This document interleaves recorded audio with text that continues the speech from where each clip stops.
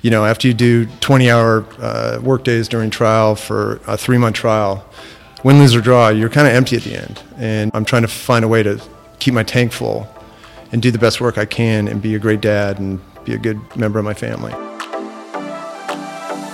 Welcome to the Tip the Scales podcast, where we discuss running and growing your law firm. I'm your host, Maria Monroy, president and co-founder of LawRank. Today, I am live with Mark Bratt from the Bratt Law Firm. Mark has recovered over $27 million in settlements on his first year, and this is just the beginning. Today, Mark sits down with us to talk about why he left his job at a large firm and how he's found such success in his first year of practice. We dig into the importance of work-life balance, the power of honesty and integrity, and how to push past fear to create a life you love. Mark Bratt. Are you a Bratt? Yes, guilty as charged. You've never heard that joke before, right? No one's ever asked. No. Not even back in elementary school. Yeah, you must have gotten bullied just from that. You know, I was the tallest kid, but back then I was the skinniest kid, so, you know. Skinny Bratt? Skinny Bratt, yeah. Skinny Bratt. So I heard this rumor that you started your own law firm, and the first year you hit 7 figures. Is that true? Yes.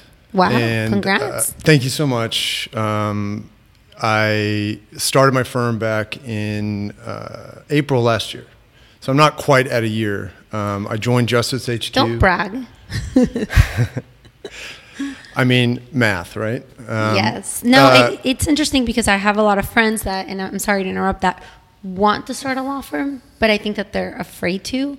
So I think anytime they can be exposed to success stories, I think that can be very expanding and motivating. So I'm really intrigued. So tell me a little bit about your background. Okay, so I became a lawyer in 2006. I went to Pepperdine for law school. That's how I first got to know Bob Simon. And my first job was at a firm called Waters and Krause, which they did asbestos mesothelioma cases, and I clerked there. Loved the work environment, had great mentorship, and worked there for about 5 years. At which point I took a job with Mark Lanier.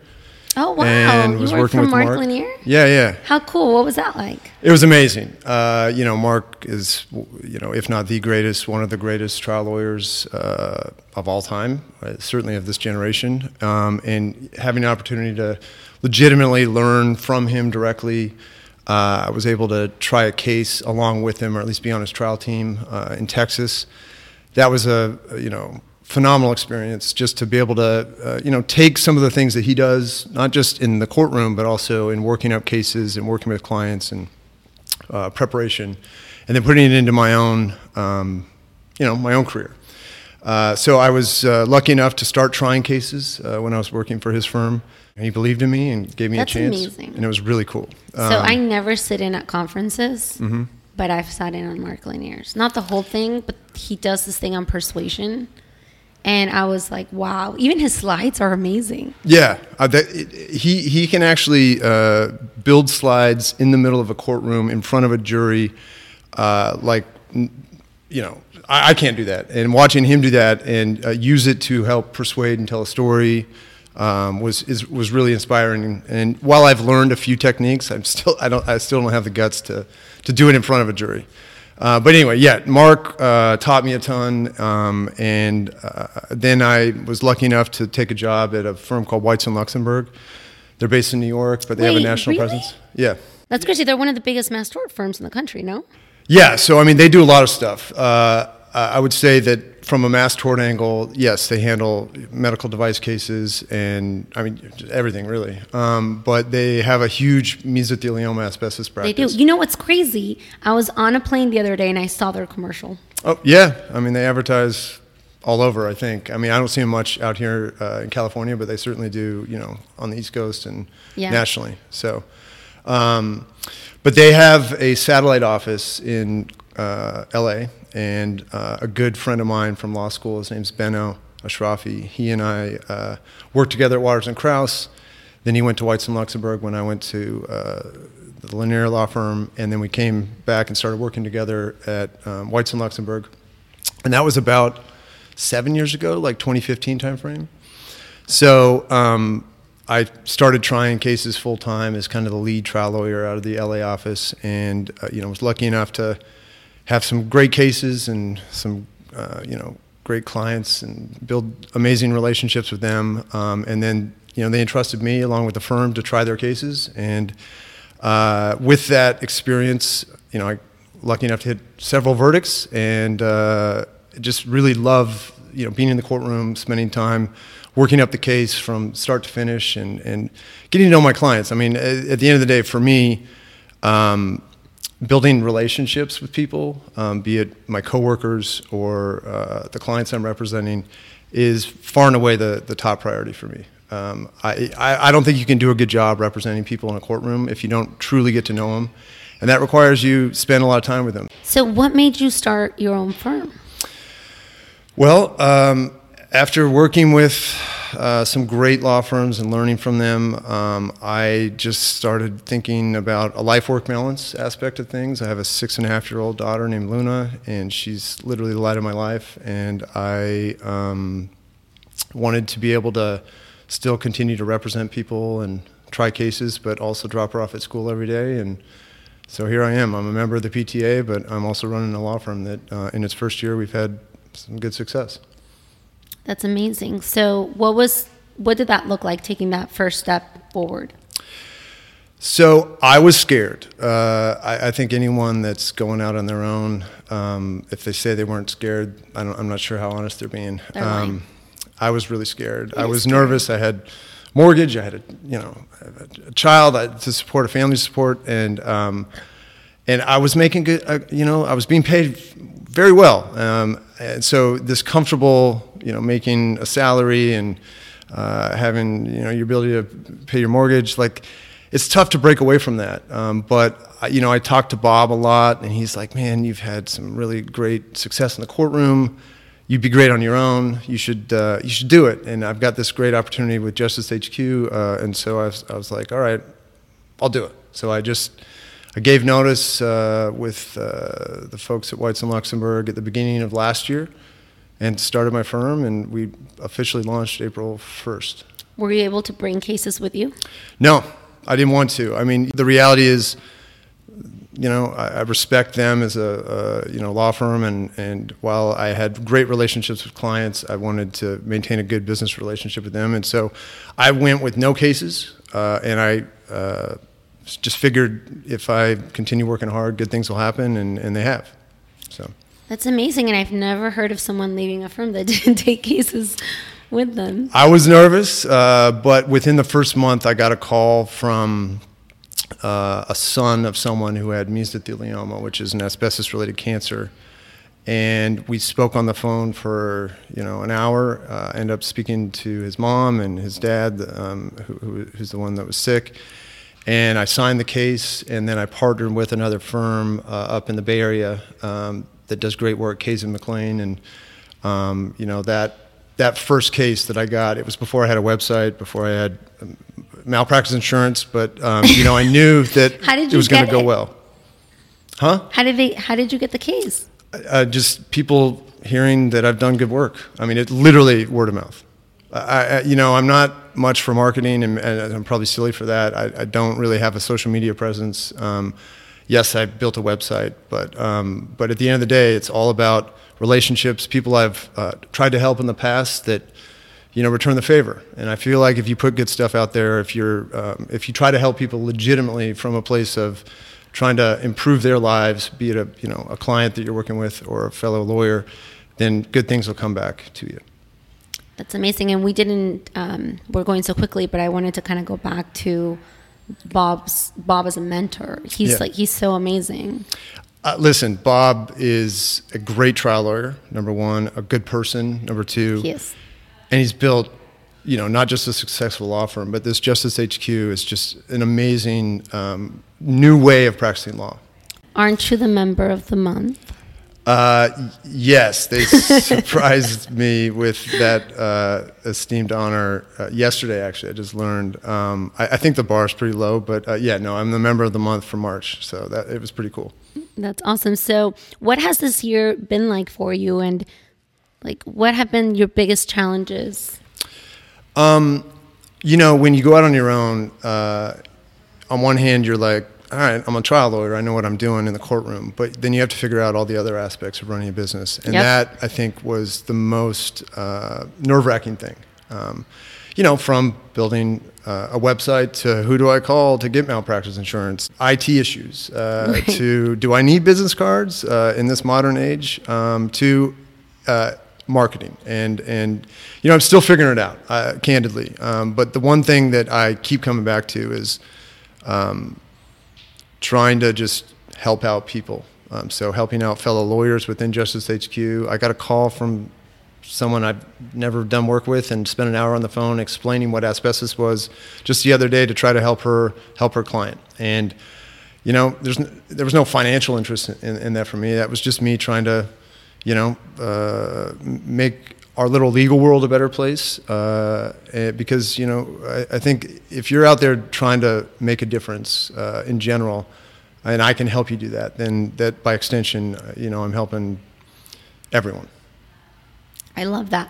But going back to the business side of things, because, you went to 2 great schools, and I would be willing to bet that you didn't learn much about running a business. Zero. They don't. Pepperdine was a great law school experience for me.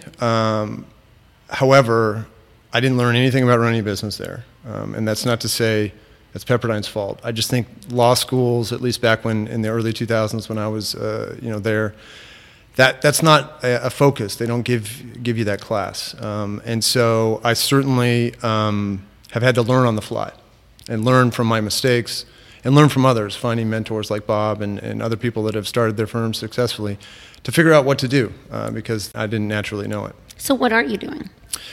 Well, at the end of the day, I take a justice-led, heart-driven approach to everything I do. That's kind of my tagline on my website. But every single person that I talk to, I figure out if I can help them directly. I take a very small caseload so I can have my hands in every single case that comes in the door.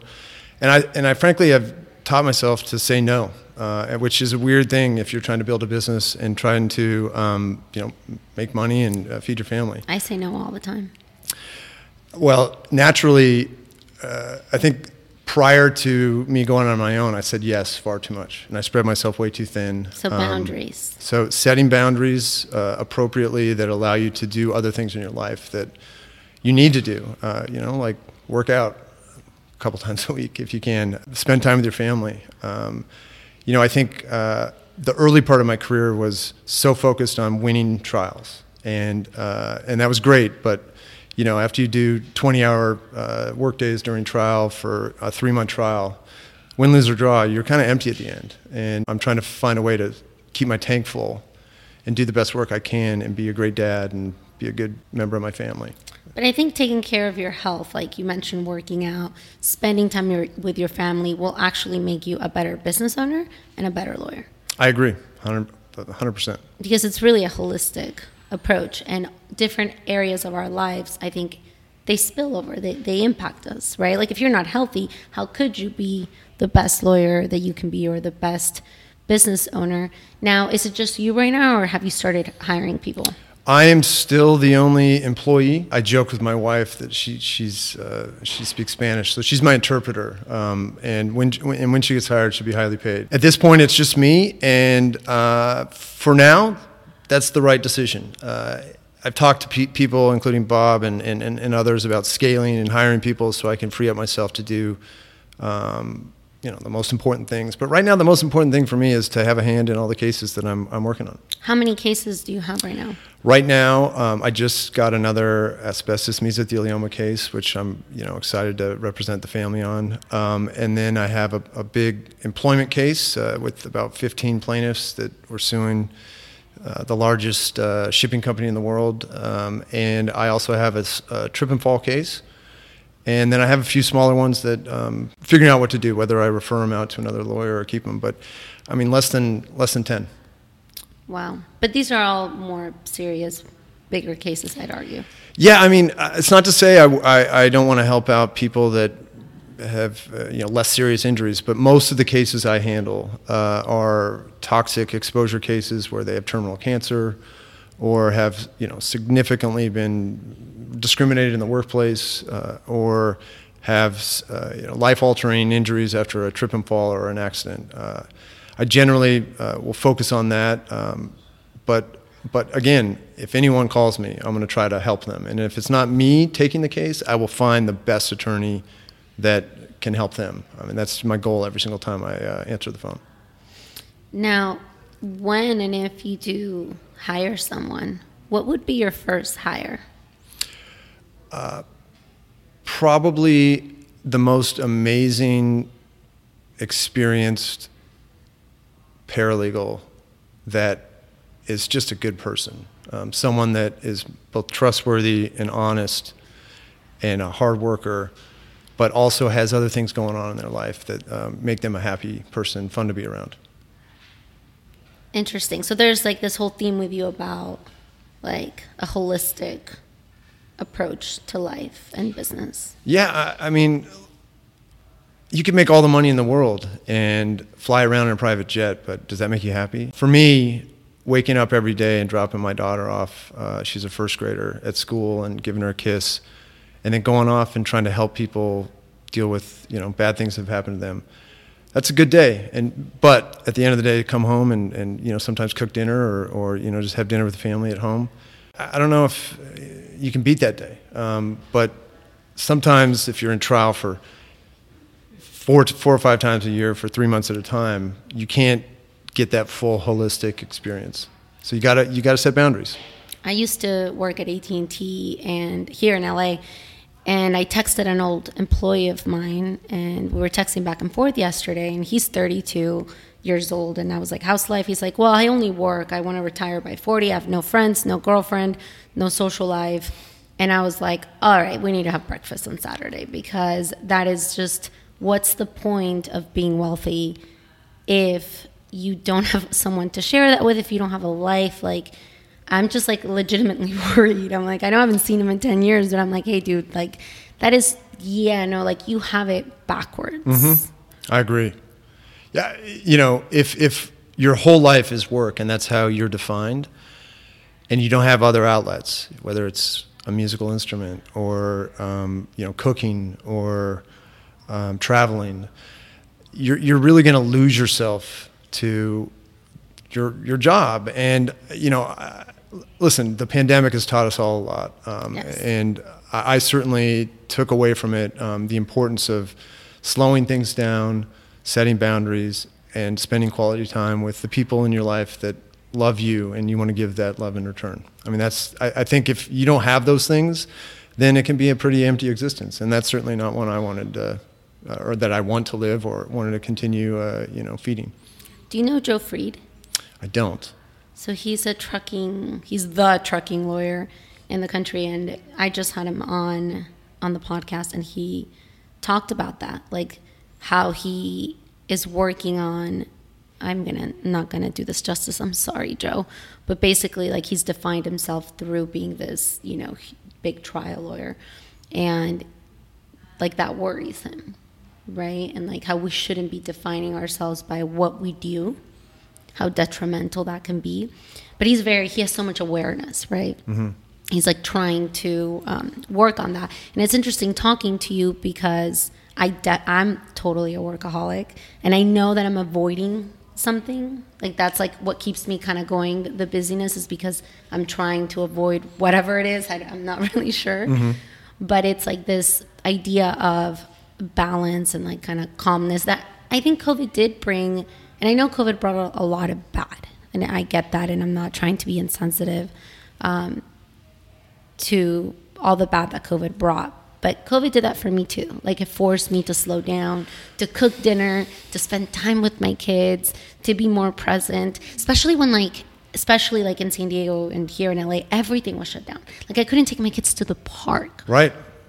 Yeah. Right. And I think of it fondly. And I remember there was a point in time, like 3 months in, where I swore it was going to be over soon. I was like, I can't have COVID end and I didn't do something productive, like a big life change. For me, the big life change was working out. Like I'd never worked out my whole life, and then I created that habit during the initial I guess they were still initial months, although I swore it was like over, right? Which it still isn't. It's a blur still, right? It is. It's all kind of like bleeds in and like it just blends in. So yeah, it's definitely, it's interesting you're saying all this to me because it resonates for me, but I wish I could apply it more, right? Yeah, I mean, listen, for the first 10 years of my career, I defined myself with this goal of becoming a trial lawyer. And that's how I identified. That's how, if I was talking with someone, it was always this, I'm so busy, I got these trials. And it was true, but you start realizing that if you're only defined in one way, it's pretty limiting. And I don't think it's the healthiest approach it's mentally. Not healthy. It's absolutely not healthy. I'll be the first to admit that this is not healthy. How did you break it though? Like, what was it? Was it having your daughter that did this, or COVID? Like, what was that moment where you're like, oh shit, I gotta change this? Yeah, I mean, it was a combination. Yes, the kind of this forced isolation we were in, the added time you were spending with your family. I mean, pre-COVID, I was spending probably more time with my work friends, the people I worked with at the office and in trial, than I was, my family. And so when all of a sudden it's totally flipped on its head, I realized like, man, this is great. All this extra time, and I was doing art projects and teaching science and math, and I just wanted to structure my life, start my own firm, and find a way to have both. And yes, I've been lucky in this first year, and thankfully, those that encouraged me to do it, I've been able to find that balance, set those boundaries, and have some success. That's amazing. It's funny because I know a lot of couples got divorced due to COVID, but for me, that time when everything was shut down, I don't think my husband and I fought once. It was like the most calm time in our household. And it's funny because I'm just like realizing that. I know at some point I had realized like, wait a minute, why aren't we fighting? Because there were no outside stressors. Right. Yeah. Right. And it's like, now it's like, again, it's like we're so busy, and I'm again in that, I feel like I'm in a hamster wheel, and I'm traveling every other week basically. And it's like so much. And my goal this year is like, it's health. And part of that is, can I find more balance and calmness and like, being like in the flow of life, like not fighting whatever happens, right? Like I got stuck in traffic yesterday, and there was like an accident or something, and it literally wasn't moving, and I was driving from Vegas here, and I was like, okay, I'm not even gonna get mad. I have nowhere to be right now. I'm not gonna get frustrated. Like I'm not gonna fight it, you know? So I'm definitely working on that, and I'd like to find that within the whole, the business. Yeah, the funny thing is, as lawyers, you want to control what you can. I mean, well, human nature is. I want to control everything. Right, exactly. And I've realized there's so much that is not in my control. The things that I can control, which are the things I say yes to and commit to and follow through on, those are things I'm going all in on. But I'm also doing that with the goal of being able to say yes to, planning the movie night for my daughter's PTA. But I think a lot of lawyers think if I go off on my own, it's going to be more work. It can be, but you've also got to prioritize how you're working. I certainly have learned in this first year to work a lot smarter. And sometimes that is saying no to cases. Sometimes that's realizing, and I've used this analogy with young lawyers as I kind of talk to them about, going out on their own or starting their own practice, is, I'm good at certain things and I'm really, focused on certain cases. But there are other cases that come in and I'm like, I don't know anything about this. The best thing for those clients or for me to acknowledge that and then find the best lawyer that's going to help them. And even if that means I'm not taking a referral fee on it, but it's best for the client, I'm going to do that, 10 times out of 10. Because number one, that same lawyer may send me a case in the future and may not even expect a referral fee. But it's all about doing exactly what I would hope is done for my own family. If my mom or dad or my grandparents were in an accident, I want them to find a really compassionate lawyer that's going to help them. And I hope to do that, even if it means not taking the case and giving it to a lawyer that's better suited to do so. I think a lot of lawyers say this, but I actually believe you. The only reason people believe you is if you are an honest person. And I don't think so. Some people have a really bad, like, what's the right word? Like a bullshit meter. You're right. But I think in the long game of life, I can't go and talk to a jury and ask them for tens of millions of dollars from my client if I'm lying through my teeth. And honesty and transparency in business, honesty and transparency in the courtroom, honesty and transparency with my clients themselves, telling them the tough truths about why their case may not have the best result, sometimes that's going to be way better than just trying to fake it. And again, I want to look a jury in the eye and say, yes, the case has these problems, but it's still worth an incredible amount of money. We got to get justice, and that's the only way to do it, despite the fact my clients made some mistakes. You can't lie about those things. You got to own them. You got to listen to Joe Fried. He's going to resonate with you so much. I'm going to send you the episode. I will. I'll listen to it. No, he's like all about being vulnerable with the jury, and he explains how he does it and like utilizing energy. It's really like I've never heard of anything like that, the way he describes it. Yeah, I mean, listen, if you walk through life thinking that you've got it all figured out and you're not showing vulnerability with your clients, with your friends, with your family, with juries, you're gonna lose because we are inherently vulnerable humans. No one's infallible. You can't walk around and just be the tough guy and the person that's always right all the time. You got to know when you got to learn. And I'm constantly learning, and I'd love to learn from Joe and meet him probably, but also listen to the podcast. No, he has like a cult following. He's like famous. I'm so, like, what? I'll send it to you and you'll see. That's great. Yeah. It's probably because I'm in a hole. You're in a different space. He's PI. Yeah, well, and that's the thing. Part of also why I went out on my own is to expand. I've been doing asbestos mesothelioma and talc trials for 15 plus years, and it's been great. I've learned really complex litigation, high stress. My trials again sometimes for 2-3 months. Yeah, that's crazy. And so I was longing to try a case that might be just 5 days and a legitimate case with legitimate injuries. But I'm like, well, maybe a 5-day trial might be a little healthier from a balance standpoint than always constantly doing these 3-month trials. And you listen to that longing, that inner voice. Oh, yeah. Do you think it's important to, and it's obviously a rhetorical question, but do you think it's important to listen to that inner voice that we have? Yes. I've talked about going out on my own for years, and I ignored that voice because I also listened to the voice of fear. You have to balance it all. You have to fight through that fear. And one of the big reasons I chose to start my own firm was so I could look my daughter in the eye when she's a little older and say, bet on yourself. If you work hard, you treat people right, good things will happen. And how could I legitimately do that, as she's heading into adulthood and 10, 12 years from now, if I didn't do it myself? That's beautiful, and I get it. I have kids. Well, thank you so much for coming on today. I appreciate it. Thanks for having me. This is cool, fun.